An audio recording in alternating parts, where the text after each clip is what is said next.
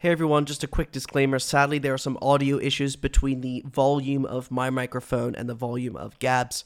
I moved my setup from my room to my kitchen, and somehow I messed with the gain on my microphone. So sadly, I'm a lot quieter than Gab. I tried to fix it with my editing stuff, but it didn't seem to work too well. Hope you guys all enjoy. Sorry for the mix-up.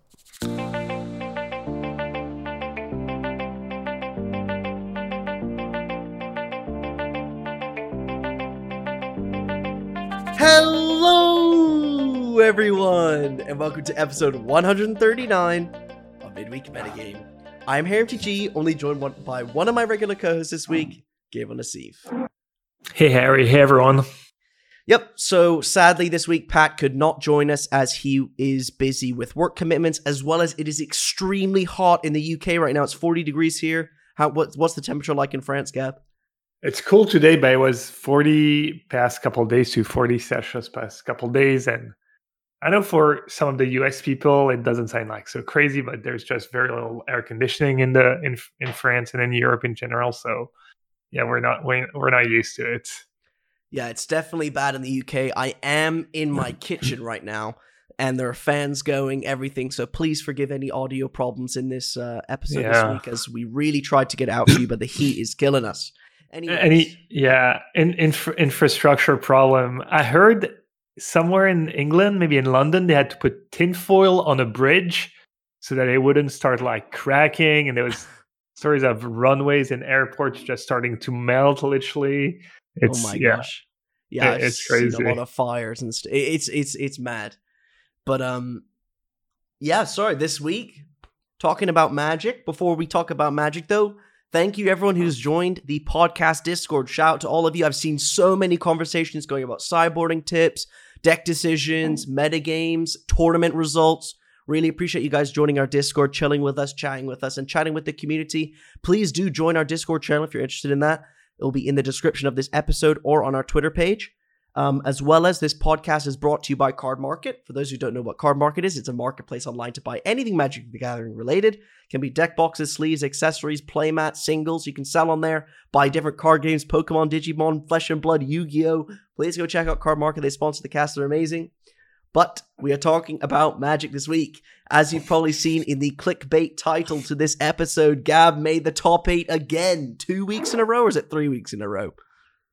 I'm not too sure. I don't think 3 weeks in a row, but who knows? I don't keep track. Well, next week it'll be 3 weeks in a row, but this week it's only 2 with Blue, Red, Murktide, and Modern. So we'll obviously be breaking down the tournament, the deck decision, the singles in the deck, etc., as well as I've obviously played Modern. I played a few janky decks. I've also played with some Juns, some Blue-White. I brewed an Esper control deck that I think we're going to talk about today. And then obviously I have the Pioneer Showcase or Pioneer Mox Qualifier, 24 players on the 6th of August. So we will be doing a bit of Pioneer towards the end of the episode, depending on how much time we have. Anyways, let's start with... Sorry, yeah? No, I was going to say, definitely I've been playing a little Pioneer too, a little Blue-White control. And yeah, there's a Modern Showcase and a Pioneer Showcase this upcoming weekend. And the Arena Qualifier too in Limited. So it's going to be a busy weekend for me anyways. Yeah. Oh, you have the qualifier points for Magic Online. Yeah, I have enough for 2 showcases. I'm also qualified for the limited thingy on Arena. So yeah. Oh, sick. Yeah, nice. Yeah. Okay. Well, before we talk about tournaments you're gonna play, let's talk about tournaments you have played. Blue Red Murktide, top 8. Break it down. Why'd you play the deck? Yeah, I wanted to play the deck on Saturday, and I was a little busy on Saturday morning, and actually, I don't really have a good excuse, but because of tournaments. Anyways, I started getting the cards from Mana Traders at the last second, and I panicked, and I couldn't register Murktide, which I wanted to play, and I couldn't figure out why. It wasn't popping up, and it's because my list still had 18 cards in the sideboard, so it doesn't show as a valid option. So I panicked and registered Song of Creation, because it's one of the few decks I had the cards for and had build, and was actually 60 plus 15, so I could legally register it. And I was a little disappointed. I still went 4 and 3. Okay. I felt like I ran pretty good. I think I could have maybe won one or two of the matches I played. Canister played the deck both, I think, Saturday and Sunday, but didn't do well. I think he went 3-4 or 4-3 on Saturday, and not very good on Sunday. So clearly he believes in the deck. I feel like I still have the same impression from maybe last week where it's good, but I don't think it's consistent enough to be tier one. I think you end up having to mulligan into Oblivion too often, and some of the matchups are pretty tough. I think Murktide's pretty decent matchup, Four Color's pretty decent matchup, but Grixis Shadow stuff, I've gotten crushed by Titan decks. They have a fast clock and they have access to Boseiju and even Force of Vigor. So yeah, play that on Saturday. Sunday, I was ready. I registered Murktide. I made the changes we talked about last week, about wanting to add more cheap cards and more cards that work well was Shredder. So what I did is I took the Doom switch list that I've been playing, that a lot of people have been playing, was the free charms and the one dress down in the main. I cut 2 charms and the dress down, and I added 1 Dragon Ray Channeler, 1 Serum Visions, 1 Snapcaster Mage. And after playing, was it 8 rounds, 9 rounds, I thought the changes were fine. I don't feel like I got punished for these changes. And I think, there's kind of that right balance to find. The downside is that having the 1 dress down in the main means that you save a sideboard slot, kind of. So what I ended up doing is I actually cut a Dispute out of the sideboard to make room for, the 2 dress downs in the sideboard. And the reasoning for cutting Dispute, even though it's like a really strong card, I feel like the value of a replacement is pretty low, because in the matchups where you bring it in, you end up cutting cards that are also decent. Like in the mirror, you'll bring in Dispute, but you'll cut Spell Pierce, or maybe you'll bring in Dispute and not bring in. I guess you don't want to Fluster Storm because there's a Hearse that you want to counter. But anyways, it's a really good card, but at the same time, I feel like a card like Dress Down or Explosives or the Blood Moons are more important and more powerful, and the card you replace them with, you get way more value out of it. Mm-hmm, mm-hmm. So I guess one question that I would have with this is you have 3 Engineered Explosives in your sideboard and 2 Dress Down. I feel like Dress Down is a card specifically targeted for Urza Saga. So it's like you have 5. Would you bring in all 5 cards? Like 3 EE and 2 Dress Down against Urza Saga? Yeah, against Hammer Time. Hammer Time is a tough matchup. As actually my 2 losses on Sunday was to Crusher Bot BG, who props to him. He came in second on Saturday and won on Sunday, so that's super impressive. Playing mono white Hammer Time, no blue, and he has Sword of Fire and Ice in the main deck. That card was really good against me. And Hammer Time matchup is tough. It's a small sample, but I guess I felt okay against the blue-eyed versions of Hammer Time. I've been doing okay against these lists, but he just crushed me. I'm not even sure I won a game. So where was I going? But you need the help against Hammer Time. Still a tough matchup. It's a really tough matchup to play, and I think it's a tough matchup to play from both sides. We've talked in the past how Hammer Time's really hard to play, or I thought anyways, whenever I tried it, because you have all these 1-drops.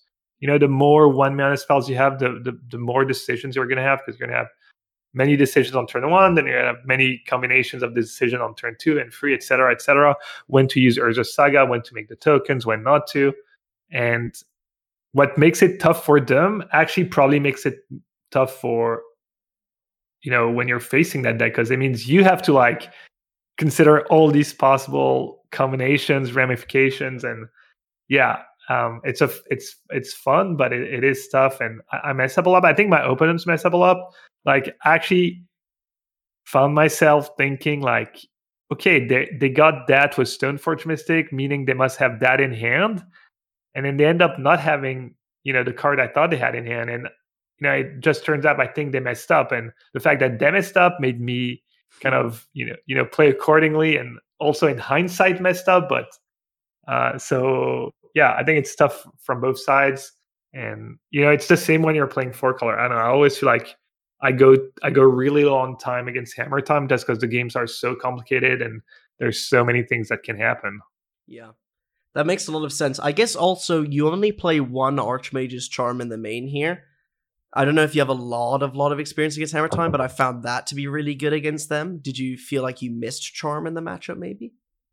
I still drew it a decent bit. I think I stole an equipped creature here and there, but yeah, I think charm can maybe go both ways. But I agree, it can be the only card that saves you, and yeah, I mean charm is also a little clunky, but obviously it's really strong. Same for Death Shadow. You don't have a great answer to Death Shadow, and sometimes stealing Death Shadow is a big deal. So maybe one charm is too low. Maybe two. Two is good. I feel like free is a lot. Free is a lot. It's the deck's every other card's so cheap, and that one's not. Yeah, I guess the only other one of that. Oh no, I say two. There's actually two more one ofs that quite surprised me. No, three one ofs. I keep looking at this deck and I keep seeing new one ofs. So we got one Dragon Rage Channeler, one Snapcaster Phage, and one Serum Visions, and obviously the one Archmage Charm that we talked about. So I guess many people want to hear the justifications behind these. Yeah, it was for Ledger Shredder. The reasoning was trying to make Ledger Shredder a bit better. Also, just Dragon Rage Channeler is just an amazing card. You can't go too wrong. And while I don't think you want 4, I think 1 or 2 is okay. I think maybe the problem with Channeler is that it gets worse after sideboard when people have more endurance, people have Sanctifier in Vec. That really messes up Channeler, and the app side is maybe not quite worth it, and then you find yourself in spots where you have a bunch of cards you want to board out maybe because the channelers are not so good, but you don't have that many cards to bring in. So maybe that's the problem with playing too many channelers, but 1 or 2. Serum Visions was fine for me. People mentioned maybe Thoughtscour instead to play a fast Murktide, but I really enjoy the card selection of Serum Visions in the mid game. And the Snapcaster, when I play against it in the Mirror specifically, I thought it was pretty impressive. And that card, I think, was pretty good for me. I've been, killing a lot of people with Lightning Bolt, so having more access to Lightning Bolt. So, yeah, I thought my changes were fine.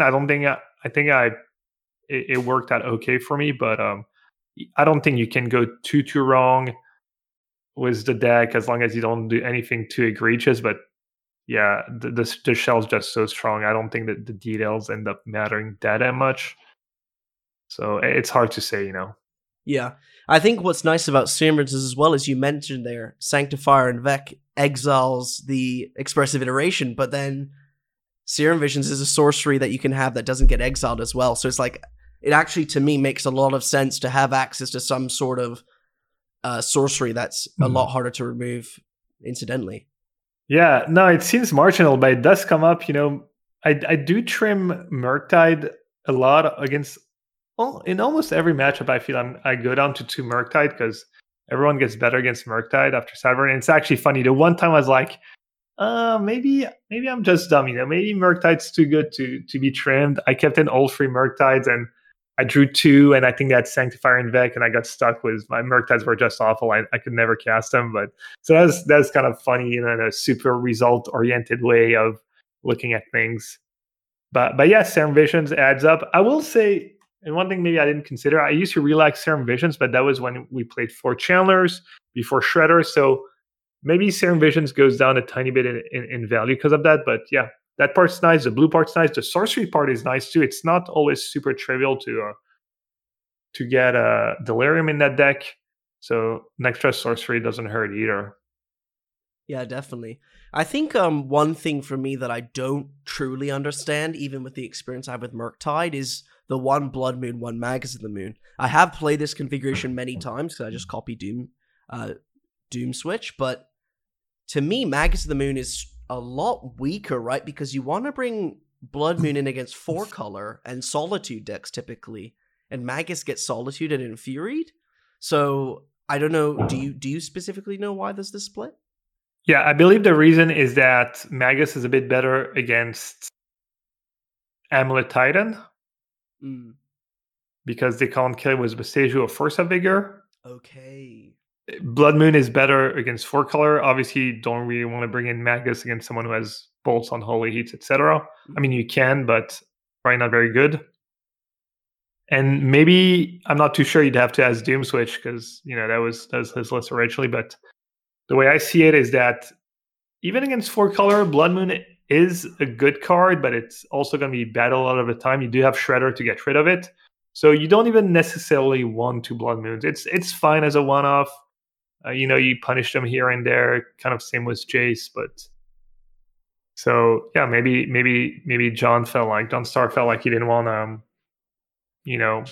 he'd rather have the more resilient moon against Titan, and didn't even especially want a second blood moon against something like Four Color. That makes a lot of sense. For me personally, I've found a ton of Amulet Titan, like you continuously mention, in leagues. I don't know about the challenges, but is that why you're playing Subtleties? Because they cast the Summoner's Pact and then you just cheese them? Or yeah, Subtleties for Titan. It's very good against Titan. It's serviceable against something like Four Color, Tron.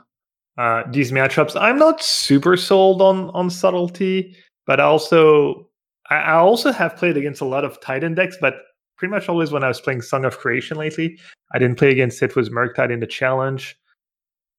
Yes, Subtlety, I think it's a fine card. I'm not blown away by it, but maybe it's it's very really good against Titan, and probably really good against Tron as well. Yeah. Okay. So yeah, that was the list. My tournament itself, I did actually play against Four Color in round 1, so I was like, oh, that sucks. But then their draws were bad, and even against their bad draws, I was still kind of close. I think they made a pretty bad mistake at some point, was ephemerating Solitude instead of Ice Fang. Anyways, I feel like even against like mediocre draws, I could have almost lost. And then I beat a bunch more Grixis decks. Beat Burn, that's always like pretty good matchup. So yeah, it was pretty smooth sailing. I ended up losing in the quarters to last week I lost to the quarters in the mirror after being pretty tired, back to back. And then this week, as I said, I lost twice to Pressure Bot BG. Beat me in the Swiss, beat me. Yeah, I think I lost 2 games against the field and 4 games against him. So yeah, pretty sick accomplishment to just go back to back second and first. And his list is just more Steel Shaper. He's playing 3 Steel Shaper's Gift. One thing that I found really interesting is that he's not playing a single copy of Blacksmith Skill, neither in the main nor in the sideboard. Because you would think, okay, you play blue-white, you have Pierce and Skill, and you're cutting the blue, so you don't have access to Pierce. So you're like, okay, I'm still going to keep Skill, right? If it's good enough for blue-white, it should be good enough for white. But he's more like, I don't know. I guess, he's got a couple Paradise Mantle. He's got the one Sword of Fire and Ice in the main, the one Nettle Sizz, the one Plating, just more equipment. And he's playing 8 0-mana creatures. So pretty cool list. His sideboard is also interesting. 4 Magistrate. That card's insane against Living End and against Cascade in general. He got me good with his sideboard. He got me with Unthin Ice on my Ledger Shredder. That was huge for him in one of the games. And then I don't know how many he brought in, but he got me with a Manat Ice, and I even knew his list, that he had that card in his sideboard, and I didn't play around it because the first time we played, I didn't see it in either of the sideboard games. And then he got me in one of the sideboard games with it. So I think that I could have won. It was really tough games. I don't think the matchup's awful or anything, but definitely tough to navigate. Yeah, this is definitely a really interesting list. I would never have thought On Thin Ice in an Ember Time deck. But yeah, that's amazing. You guys should check it out if you want to see the full list. But yeah, I guess he just plays a little more, he doesn't mind playing a little more longer, grindy game, I guess. He has cards like March in the sideboard, March of the Otherworldly Light, Manat Ice. Yeah, I don't know. Not too sure. Yeah. One thing that stands out for me in the top 8, though, is Enchantress in 7th place by Ikero. And I don't know if those listening remember, but weeks ago when I played in the Axion Paper event, this deck beat me in the top 8. I don't know if it's the exact list, but they get access to Blood Moon, and they make so much mana, draw so many cards. I thought that the list that my opponent was playing in the top was kind of like a janky, not brew, but like an okay deck. But I've been playing against it a ton on Magic Line. I think I've played against 2 or 3 times in leagues in the past 2 weeks, which is not it's not a lot, but seeing it in the top 8 here, I think this is kind of getting there as a deck in Modern, especially with cards like On Thin Ice has been really annoying. They have access to Prismatic Ending, and every time I play this deck, I always think, okay, it's not that good, and then they play Solitary Confinement, and I lose. So, yeah, I think that the power actually lies in Sterling Grove. Have you played much against this deck? It's like, oh, you can just Prismatic Ending the Solitary Confinement. But if they have Sterling Grove, then you have to Prismatic Ending that first, and then you have to Prismatic Ending the Solitary Confinement, hoping they don't have another one. So, yeah. Yeah, I haven't played against that deck recently, but I believe it is extremely good against Murktide. Yes. I think so. And I'm assuming it's maybe bad against stuff like Blue-White Control, maybe against 4-color, between the removal, the Force of Vigors, the endings. Probably anyone who plays endings, that helps in these matchups. So yeah, no, it's a playable deck. It's a little more of a meta call than some of the other decks where you're gonna have a lot of matchups that are close to 50-50. Yeah. I personally wouldn't choose to play this deck, but I think it's an okay viable deck. I just thought I'd mention that because I keep seeing this list. Yeah. I feel like it's probably a reasonable choice for challenges where there's a ton of Murktide. I don't know if it does as well against Grixis as it does against Murktide, because maybe Thoughtseize helps. They can pick you apart a bit more with Thoughtseize. Maybe their removal lines up better. I'm not too sure, but yeah. But yeah, and the other challenge top 8, Wafo Tapa, 4th place with it says Jeskai control, but let's be real, it's just blue-white with Fire Ice and a Crumble to Dust in the sideboard with the red Triome. But what I think is interesting about this is Wafo's gone for 4 Shark Typhoon and a Timeless Dragon. Yeah, I'm not sure what the reasoning is, but I know I caught his stream here and there, and he's been talking about how, maybe 4 Shark Typhoon's the way to go. He was actually not streaming that challenge. He was on vacation, but he still played the challenge. So, maybe being able to focus a bit more looks like it paid off, because we've been kind of talking down on blue-white control for weeks now. It's bad how even Wafo can't win with it. That's how mediocre it is. But there he is, doing well was blue-white again. Agreed, yeah. I definitely think that blue-white is okay. It's doing decent bits, but I think a lot of the power lies in Chalice of the Void, which he only has 2 copies of, so I'm not sure. Got to talk to Wafo Tapa, I guess. Yeah, I mean, you don't really see 4 copies anymore, but you see, 2 copies, 3 copies. I'm not too sure what to think about it, honestly. I haven't played blue-white in so long. Yeah. Maybe I should give it a try. But yeah, that stood out to me as well. Wafo doing well. Lots of Murktide in top 8, and then Javier Dominguez, the champ, Tavai on Magic Online, he made top 8. Was the deck Mengu has been claiming is one of the best decks in Modern, if not the best deck. The deck, it's his deck of choice. He's been doing well with it, and not surprised to see his good friend Javier play the deck. It's the Planebound Accomplice version was Vivian. And one interesting thing, I think that's fairly recent change, I guess, because I never noticed it before, is that they only have one Planebound Accomplice in the deck, and they just tutor for it with Skull when they need to. So maybe they have less awkward draws. And I guess you don't mind still playing the 4 Vivians on the hunt, because it is a bit expensive, but it's like, for 6 mana, you get good mileage out of it. It is just a really powerful card. Mm-hmm. So yeah, not a ton else in Modern, I guess. Not a ton of innovation. I think we mentioned it last week. I feel like it's been, few weeks now that we haven't seen anything really new pop up besides like slight variation on existing archetypes. Definitely. And yeah, maybe it's kind of the rise of Murktide. I think there was some Twitter debate past few days where I missed it. I didn't see it, but I think it had about like, is that 4-color control still the best, or 4-color Omnath still the best deck, and something about anyways. But yeah, I guess people either don't have the cards or don't, it's over the limit when you have a rental service, or the mirrors. A lot of the 4-color mirrors are pretty grueling and not always very fun, I found. So maybe that's one of the reasons people don't play 4-color, and it doesn't get necessarily the results it deserves. Yeah. Yeah, I don't really see 4-color online. I only, I found it funny because I play against 4-color maybe honestly the same as Enchantress. I play once every other league. Whereas when I went to the paper tournament, I've said this loads of times, but it was swamped with 4-color, just everywhere 4-color.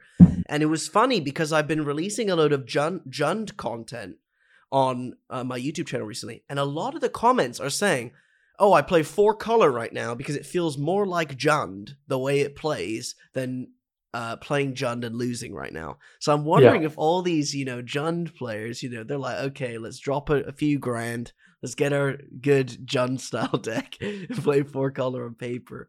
So I can totally understand paper and online being completely varied here. And I definitely agree with you. I think that there's probably some sort of pricing problem that disrupts the distribution of 4-color. And yeah, it's not exactly a hot take.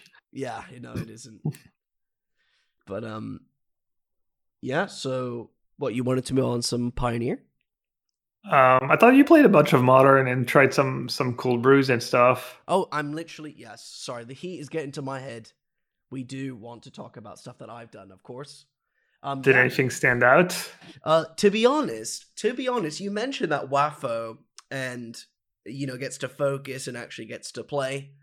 I played Blue-White Control. That went quite well. I have been enjoying Blue-White Control. I don't play it that much because I'm trying to do a load of different decks. But two things that stood out to me is that I thought Jund isn't as bad as people put it out to be, and Blue-White is also not as bad as it is put out to be. And that's because I played a Jund list with 4 Bloodbraid Elf, 4 Grist the Hunger Tide, 4 Tarmogoyf, 4 Ragavan, 4 Ren. That was the shell. And there was no Urza Saga, and the whole premise of the deck was you either want a Ragavan. It was just a really nice plan. It was like you have Ragavan and Grist as your degenerate, powerful spells, and Liliana the Veil is not the best right now because Edicting can typically be ruined by a lot of crappy stuff in the format, as well as Grist destroys Planeswalkers, as well as the tokens are extremely relevant. They are really good threats. Grist single-handedly helped me beat 4-color control as Jund, which I think Jund has historically struggled ever since Oko Uro was printed. Jund could never really beat these 3/4-color control decks, whereas Grist made it feel very winnable. Have you played much against Grist in the format? I've played mostly against Grist when playing against Yawgmoth. My feeling is that Grist is a little underpowered unless it's really good in your deck. You're really abusing every synergy, and that's why it's so good in Yawgmoth, because you can tutor for it, you can sack your Undying Creatures, and I would feel like it wouldn't be that great in a Jund deck. It'd be a little mopey. So, I think that the card is not revive the archetype. I'm not the deck obviously isn't higher than the cap is probably tier 2 right now with what Jund has options available. Don't even know if it's tier 2. But it's I found you could sack extra copies of Ragavan to Grist. You could mill yourself for Tarmogoyf was relevant. Crocs, mill yourself for Croxa. If you mill multiple Grists, that's synergy on its own.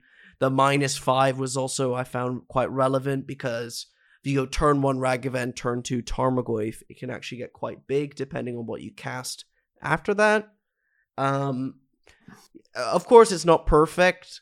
I just found that it felt a lot better than Liliana the Veil, because I feel like right now, Liliana the Veil honestly hurts yourself more than the opponent in most cases because of how many 2-for-1s there are in Magic.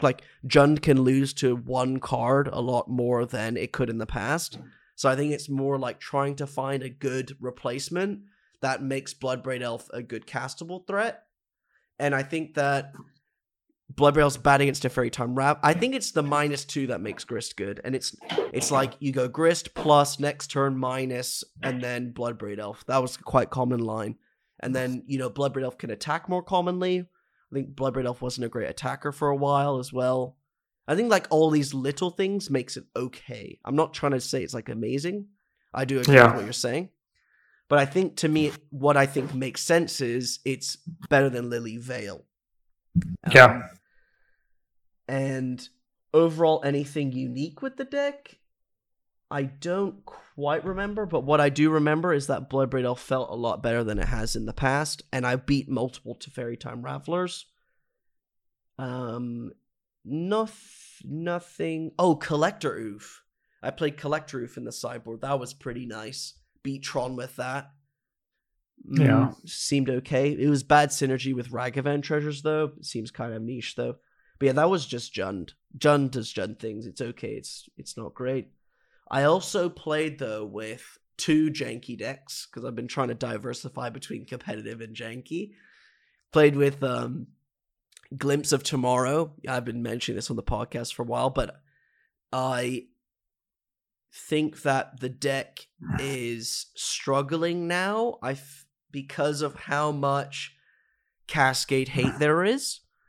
But then it wasn't struggling because I was like, oh, there's all this Cascade hate. And then I realized, wait, my opponent is spending all this time on hating on my Cascade. Okay, I'll cast my Omnath, I'll cast my Fury. So you just turn into this bad 4-color deck. But then people have mulliganed or like kept a really weak hand because they have the Chalice of the Void or the Blood Moon. You can actually cheese them out. But this list was actually unique because it played 4 Fable of the Breaker. I don't remember the full Mirror Breaker, Yeah. And that card was really strong because you make treasures from the Goblin token, you loot, as well as if you hit it from a Glimpse, you get 2 permanents. Same thing as if you cast it, 2 permanents, technically 3 if you attack. Helps you cast things. It helped me beat a Blood Moon. And it pitches to Fury, so I thought that was a pretty nice innovation, or maybe just a nice list that I found.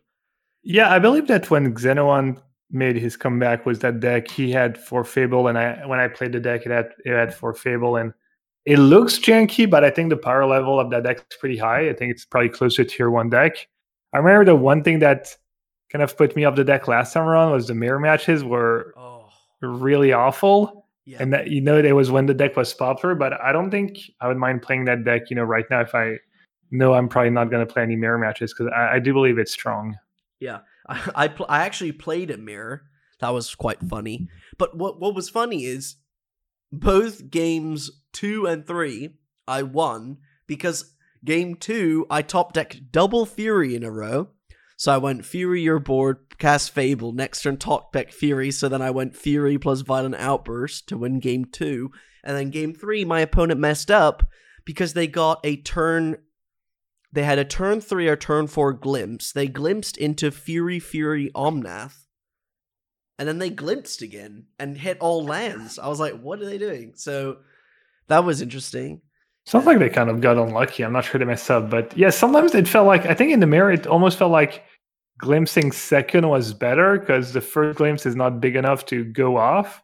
And then if you're the second to glimpse, you kind of get to Fury some of their stuff. I don't even remember, but the matchups were... Yeah, they were kind of interesting in the sequencing, but the fact that it took so much time made it miserable. It was, kind of a mix of having to rush, but also having, anyways, and the games could take forever.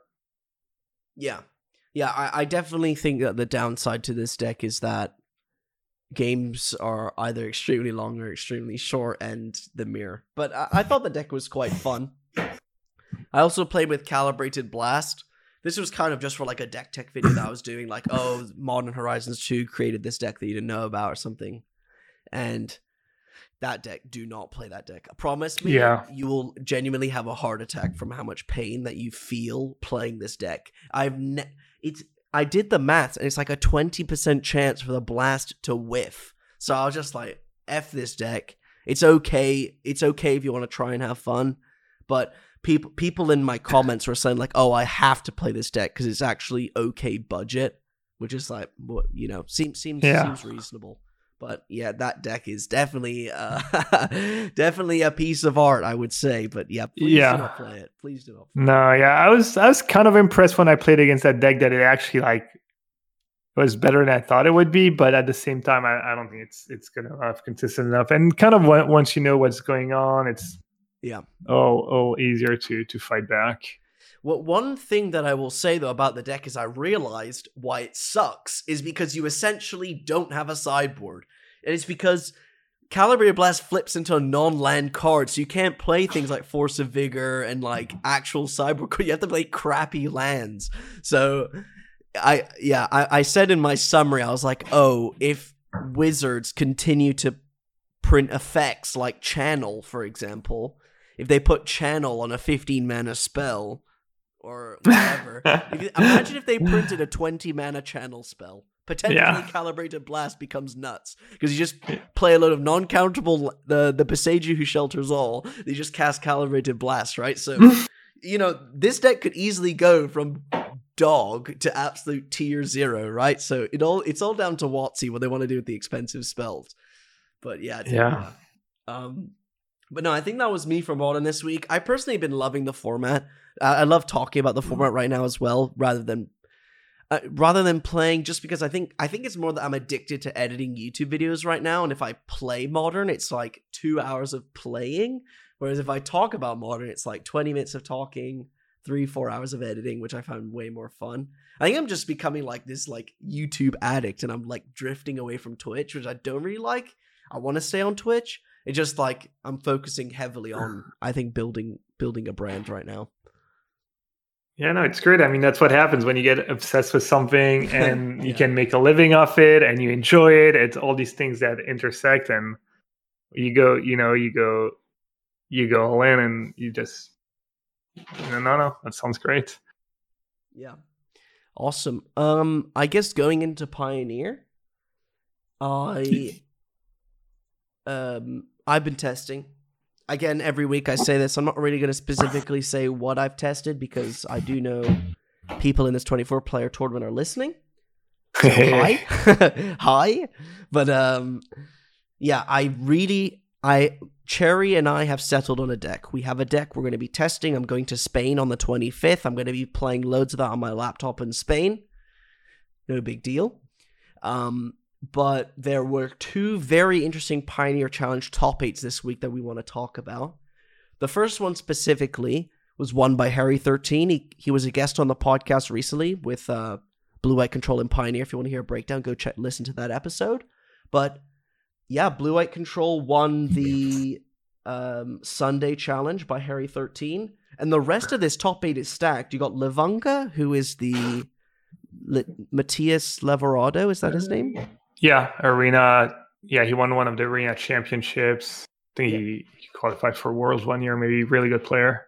Yeah, and what's interesting is that he was playing Rakdos mid-range, and he lost against Blue White Control, because what I've heard is that Rakdos mid-range can turn, like, is really favored against Blue White Control because of the pace of which both decks work at. So that's very interesting. I guess also Harry13 is also just a master.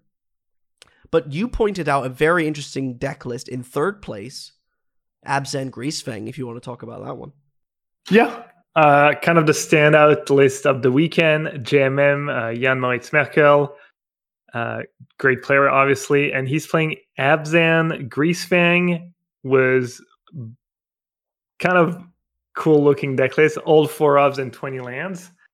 And yeah, he's just playing Greasefang, Rafine's Informant, which is the 2-1 that, what's the name of the ability? Connives, 4 Satyr Wayfinder, 4 Supplier, that's the 16 creatures.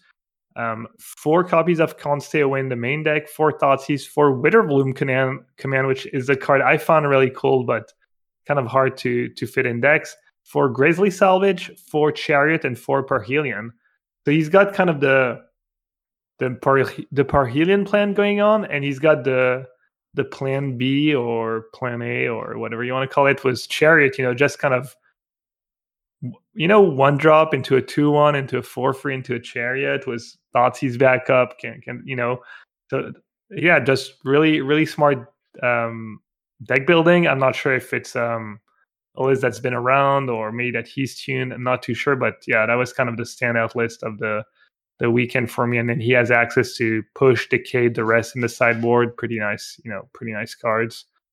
Um, Yeah, yeah, I personally really, really like Witherbloom Command. This is a card that I forgot about. I briefly played it in Modern when we went to Germany together in that green-black Saga deck in Modern. But yeah. this card makes so much sense to me in Pioneer because a lot of decks are playing crappy but cheap non-creature permanents in the format. Portable Hull. You've got the Wolf Willow Haven. You've got Oath of Nissa. You've got things like blood tokens and clue tokens, all relevant things you want to destroy. Mm-hmm. I think that Witherbloom Command has a lot of that makes it more than a 1-for-1 because you kill your thing and kill an incidentally useful permanent on the board. So that makes so much sense to me. As well as what I like about this deck is the problem that I had with Greasefang is that there was Esper Greasefang about a month and a half ago, 2 months ago, and every time I would play against it, Greasefang would have the same problem where you play the Greasefang, get back the Perhelion, attack, and then you have to hope to untap. Whereas when you're playing a load of janky creatures like Raffine's Informant, Stitcher Supplier, Satyr Wayfinder, you chip down the opponent, and your attack is way more relevant than it would from the Esper list. Maybe no Ledger Shredder is slightly annoying because you want the flying attacker, but I think that this deck is way more fast-paced, and I like the look of it. I'm interested in trying this. I feel like Pioneer, I keep seeing new innovations that I'd like to try. Because Cherry and I can't brew every single deck that's possible. We might just be brewing with green. Who knows? But, I like that list. Speaking of green, though, in 6th place in this challenge top 8, we have, it says 4-color ramp. That's kind of it's mono green, but it has 1 Nicol Bolas Dragon God in it. And you might be thinking that is literally insane. But don't forget, you got 4 Oath of Nissa, but not only that, you have 4 Storm the Festival, which can put the Nicol Bolas into play. Now, again, you only have 8 copies of these. Like, why do you want the Nicol Bolas? And I looked at this, and Cherry actually sent it to me the morning it was released, and we were kind of confused. And we instantly realized this is clearly technology for Blue-White Control and Rakdos, because I said last week on the podcast or the week before, we're just going to play green and tune it for Rakdos Blue-White. This is the tuning that you need. You got a Planeswalker that can destroy a creature or a Planeswalker, so it can destroy Kalitas, it can destroy Conjure Torch of Defiance, it can destroy Teferi, Hero of Dominaria, it can destroy Wandering Emperor. There's so many things it can destroy. It can steal activations. So, for example, Kiora untap, you can untap a Nykthos with it. You can activate it with a Karn minus. I think that this card is very relevant. I think that it's worth it because although you have, 4 Oath, 4 Storms, you don't really have 4 Storms, do you? You have 8 Storms. As well as, don't forget, you play, you play the Pestilent Cauldron Retroactive Burst. So if you mill the Nicol Bolas with Cavalier, you can return it and then cast it if you have the Oath. So I think it's kind of narrow-minded to say, only 4 Oath, 4 Storm, because it's more like you got way more options to get it into play. So I personally like it. I could talk about mono green all day, but is this something that you kind of agree with, or you just letting the mono green player speak his stuff? Yeah, no, it seems fine. I think the ratio of 4 Oath to casting 1 5-mana card is reasonable. It's kind of the Ref Levy tech. He was the first or one of the first to do well. I think he won a GP was 6-mana Chandra in his deck that he could only cast of 4 Oath of Nissa. And yes, I guess tried and true. No, I like it. I think it's reasonable deck building as well. So I don't have a problem with it. Yeah, I definitely think that this is an awesome innovation. And the one thing that I do want to say about green, though, that I haven't really talked about is the Chain Veil in the sideboard. It's the 4-mana legendary artifact, and if you pay 4 mana, you can activate Planeswalkers twice per turn. For that turn.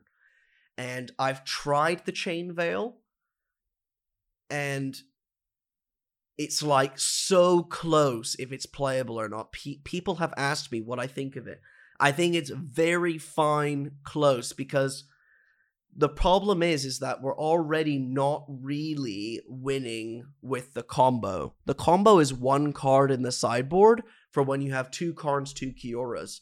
So I don't really want to make my combo 2 cards, because not only is the Pestilent Cauldron a combo card, it's 5 mana, return 2 cards. So it's not even like guaranteed combo every time you fetch it. So I think every card in the sideboard matters for green. I don't know, but personally right now, I'm not playing with it. And I keep seeing people play it, and I think it's more of like people copying, because as well as when I play green, I don't win with the combo, so I don't use it. Even when I try to, like, obviously I'm thinking, can I use the Chain Veil here? Nope. So, difficult one to assess. I personally don't like it. Clearly here, Telco likes it in their sideboard with their nice innovation, so it's up to you, really. I think a lot of green stuff, people ask me about one-ofs, it's up to you. What's your metagame? Anything else that I liked? 8th place, we got Niv to Light by Claudio. Yeah, kind of like the Wafo of Pioneer, except instead of playing Blue Eyed, it's Niv. He makes it work. Yep. Yeah, there's also two players who top 8'd both challenges, so that's pretty cool. Willie Edel was a red-black sacrifice deck, kind of low to the ground, was Cat Oven, Mayhem Devil, Unlucky Witness, and 3 copies of Obnixilis.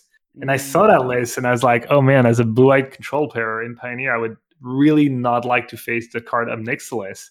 That seems really good. But then I looked who he lost in the quarters, and he just got 2'd by Harry 13. So I wonder if the games didn't go well, if maybe it's a case of just Obnixilis being really good, but the rest of his deck being like way too mopey, 4 claims, free push in the main, tons of dead cards. So, maybe he just didn't draw Obnixilis, or maybe he had too many mediocre cards in the matchup and Obnixilis could not make up for it. But yeah, shout out to him. And then kind of segueing into talking about Blue-Eyed Control, I actually started playing Blue-Eyed Control in Pioneer this week. And on Saturday, you had 3 copies of Blue-Eyed Control in the top 8, but it was all Yorion lists. And on Sunday, Harry, kind of, how do you say, carried the torch for the 60-card version, and one was a 60-card version. Really close to, what he did well weeks ago when we had it on the podcast.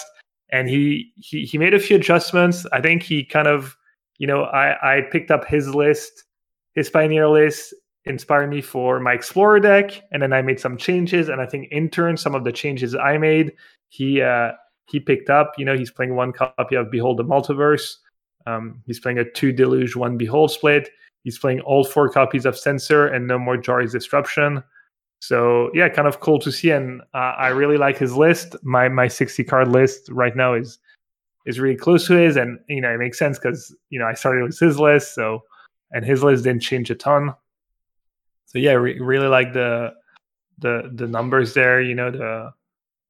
The couple of Shark Typhoons, 1 Farewell, 3 Verdict. He's playing all Absorbs, no Saw It Coming. I've been playing a split. I'm not too sure, which one's better. The Absorb's definitely relevant in the format, so that's kind of close one when you're playing free Field of Ruin. You don't only have the mana on turn 3, but yeah. So yeah, I like his list. And I've been playing the deck, and people have been asking me, the most common question is Yorion or no Yorion. And if you look at Saturday results, it looks like maybe Yorion's just the way to go. But then I think the Yorion version is just way more popular in general right now. I've played both, and so far I don't mind. I felt like both were okay. In the one league I played was the Urion version. Urion came up big in only one of the matches, but that's still not that bad. If you're playing blue white and you're okay not playing cards like Dreamcaller or Brazen Bar, you can play Kahira. Kind of might give away your archetype, but I think the value's there. I think against red black, maybe there's some games where having the extra card might be nice. But yeah, I guess jury is still out as far as I'm concerned between Urion or not, as well as the Urion version. For I'm not sure if there's a logic, but Gracias por Tanto anyways, playing free Jar's Disruption, no censor. Definitely not a fan of that split, even though I did keep track, and Jar's Disruption was mostly worse for me in the league I played, except for one game where it was much better than censor. You've got that weird sequence with Jar's Disruption where if you don't need it on turn one as a land, you keep it. And if you don't get to use it, it's really hard to find a spot to come and play a tap land, because on turn 3 you have Absorb or maybe Shark Typhoon. On turn 4 you need 4 mana for Wandering Emperor or Deluge. On turn 5 you want 5 mana for Teferi. On turn 6 sometimes you need 6 mana for Teferi plus untap, have 3 mana up. So really, really hard to play that land that you almost never want to you can afford to do it, but it's always gonna screw you over, Whereas there's some other decks maybe where, imagine if your deck has all 2 mana and 4 mana cards and you had very few 3 mana cards, then you're like, okay, if I don't get to play it on turn 2, then I can play it on turn 3. It's not a big deal. Or if you're playing Fable of the Mirror Breaker in your deck, then you can discard it. I was really impressed by that card in Standard recently. So, but besides that, both decks mostly play the same card. So yeah, but both seem pretty good. Glacias Portento has an Angel sideboard in Angel sideboard plan with 2 Baneslayer, 1 Lyra, and 2 copies of Starnheim Unleashed. I'm not exactly sure who's that great against, because even the Phoenix player leaving a bunch of Unholy Heats in there, or not Unholy Heats, Lightning Axe in their deck a lot of times. So I had some questions about the sideboard. I'm not too sure. I don't know if you have an idea why he has all these angels and the Foretell cards. My only guess is that you have a lot of decks outside of the Rakdos and green strategy that just attack you with creatures. And I assume that playing big angels against something like Boros Aggro or Mono Blue Spirits after you've worked through their counter spells is particularly good. Like, I feel like against Mono Blue Spirits, if you resolve a Teferi Hero of Dominaria, you don't really win the game. Whereas if you resolve a Baneslayer Angel, you probably can't lose. Unless they have the tapper. Yeah, it does dodge some of their counters, but they still have hard counters for it. They have Brazen Boar. I don't understand it. Decks like Humans sometimes they have Giant Killers, sometimes they can just leave in Brutal Cathar to just hedge a bit, even though it's not the greatest card. So yeah, I'm not super sold on that Angels plan. Maybe it's good against Rakdos, because like I was saying, Rakdos is almost an instant loss from what I've been hearing. Maybe this creature plan is way better against Rakdos? Yeah, maybe it just dodges everything Rakdos does after sideboard, even though the one list that won last week had couple Invoke Despairs in the main. So that card kind of owns you if you're trying to cheese them with, tap out, big permanents, big creatures, etc. The Rakdos matchup, you've talked about it. I don't think it's that bad for blue-white. I do agree it's extremely close, and a lot of the games you win with blue-white are going to involve just having to get a little quote-unquote lucky at some point, but it's just classic, Thoughtseize deck, discard deck, where you strip your hand, and then if you have a good draw step or two, then you get out of it and you win. So I haven't found the matchup to be bad, but I do agree it's extremely close. Yeah, that makes sense. Okay. But yeah, I guess if you look at red-black, they're not super great at killing a 5 toughness, 5 mana creature. Chandra doesn't kill it. It's bigger than all other creatures. Scotch Ribbons doesn't kill it. I guess they have Dreadbore. Dreadbore and not that much else. Invoke Despair, Dreadbore. You have Epic Downfold, but I don't think they're going to bring that in against Blue White. So yeah, maybe it's decent there. Maybe I guess the Foretell Angel card actually that sounds really good against Red Black, right? It kind of dodges removal, and then it gives you a ton of value in the late game. Even though, I mean, 2/4 for 5 mana, it's okay. It's definitely okay. Not backbreaking. So yeah, not too sure though if that's the main purpose. Yeah. Okay. Overall, though, I think that for me, I think a lot of the power lies in Blue White, specifically in the early game plays. Like, I think that Portable Hole, like in Pioneer, it's similar to Modern. Everyone's trying to lower their curve, and everyone lowering their curve just makes Portable Hole way better. Yeah. And you mentioned kind of, I'm surprised that Harry 13 beat Rakdos Sack. And I think that my only opinion on that is, I would guess that the mono green versus Rakdos Sack is the exact same, in my opinion, where you just want to remove the oven and you don't care what they do. I'm wondering if Blue White controls the same. If you have Portable Hole for the Witch's Oven, I wonder if you don't really mind about the rest of their plan. Obnixilis is new. I haven't really played against that, so I'm not entirely sure about that. But I'm wondering if that's why it's very winnable from the Blue-White side of just Portable Hole, your Witch's Oven. I've got Verdicts. I've got removal spells. What do you think? I think it's probably different. I think green probably doesn't care as much about Obnixilis, whereas I feel like if you're playing blue-eyed, Obnixilis is probably the only card that's really scary. So, yeah, but I agree. Actually, my first league I played was blue-eyed. I was trying to be greedy, I guess, and I was only playing 3 Portable Holes and 2 Verdicts. And my 2 losses were to Mono Blue Spirits and a Humans deck. And I right away, for the next league, I went back up to 4 Portable Hole, and I think I maybe still had only 2 Verdicts in the main, but that's because I'm trying out a 4 Wandering Emperor, which is not always common in 60 card. See if that maybe feels better than just a 3rd Verdict, because I feel like a lot of decks, especially after Sideboard, are a bit better at playing around Sweeper, so being able to punish them more with Emperor kind of makes sense. Also, Emperor is just such a powerful and busted card, it kind of makes sense to just max out on it. Yeah, definitely. But yeah, I like Blue Light Control. Apparently, I think Simon Nielsen data mined a bit of the challenge results, and Blue Light Control had the top or second best win rate was 62%. Obviously, small sample, but yeah, not a bad deck. I've been enjoying. I was kind of a Pioneer hater for a while, or I wasn't really sure if I would like the format, and I've definitely been enjoying playing Blue Light Control, and the games have been mostly fun. Nice. Yeah, I've been enjoying the format as well. I think it's more enjoyable for me because we're just kind of trying to find the best deck, like secret best deck for a small meta. I don't know how I would enjoy it if I wasn't motivated to play it, but yeah, overall I've been having fun. Yeah. I had a question. If, looking at the humans list, look that they all rely right now pretty heavily on Pyre of Heroes.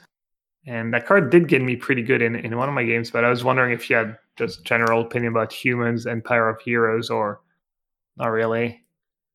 Let me remind myself of what that card does. Pyre of Heroes. Kind of like a birthing pods. I've never seen this before. Sacrifice a creature. So it's 2 mana, artifact. You can pay 2, tap it, sacrifice a creature. Search your library for a creature card that shares a creature type with that sacrificed creature and has converted mana cost equal to 1+ it. Oh, interesting. Oh, and they sack blood-soaked champions and stuff? Yeah, that version has Unlucky Witness, Blood-soaked champion. They're kind of, I guess, 4-color, but I've also seen it just straight out of Abzan, or it's pretty cool was Extraction Specialist, and just pretty cool was a lot of their cards in general. Oh, see, I have played against Extraction Specialists, and I wonder if they've never drawn the Pyre of Heroes against me, because I do play against humans. I do play against humans from time to time, but I think that the power level in humans right now specifically lies a lot in Reflector Mage, because they used to play the PVDDR card. Yeah. What's that called? I forgot. The three. At least Spellbinder. They usually have it in the sideboard though now, yeah.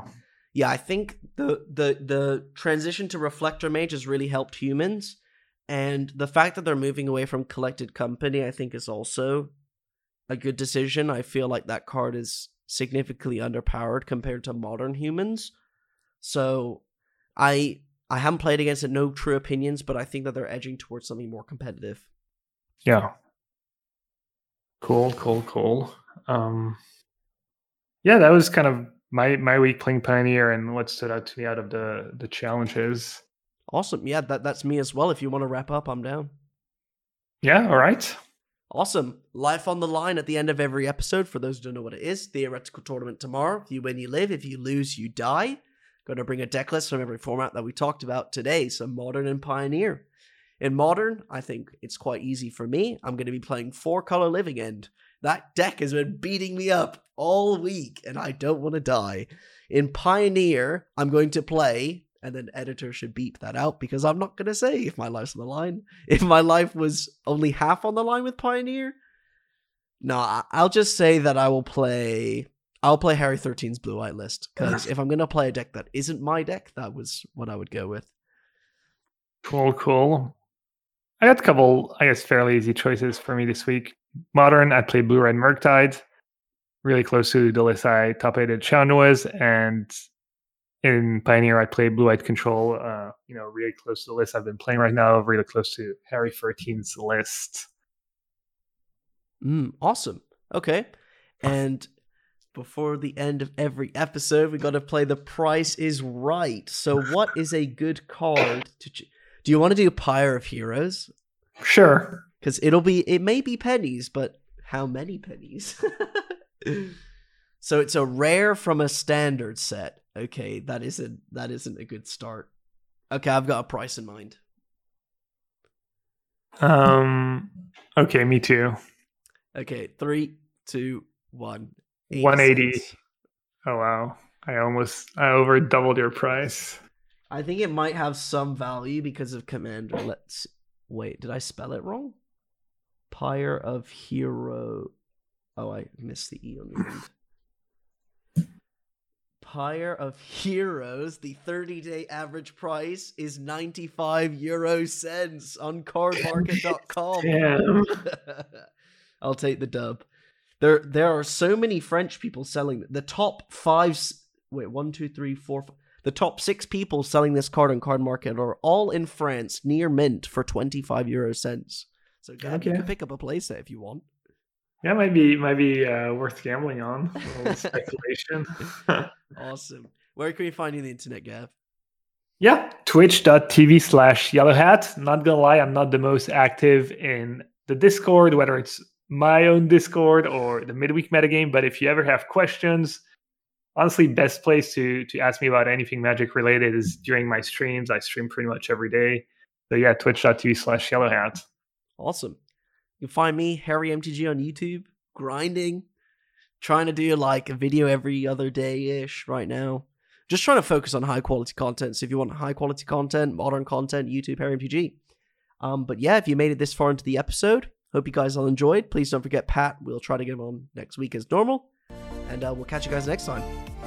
Yeah, thank you so much for listening, everyone. Take care, have a great week, and we'll see you next time.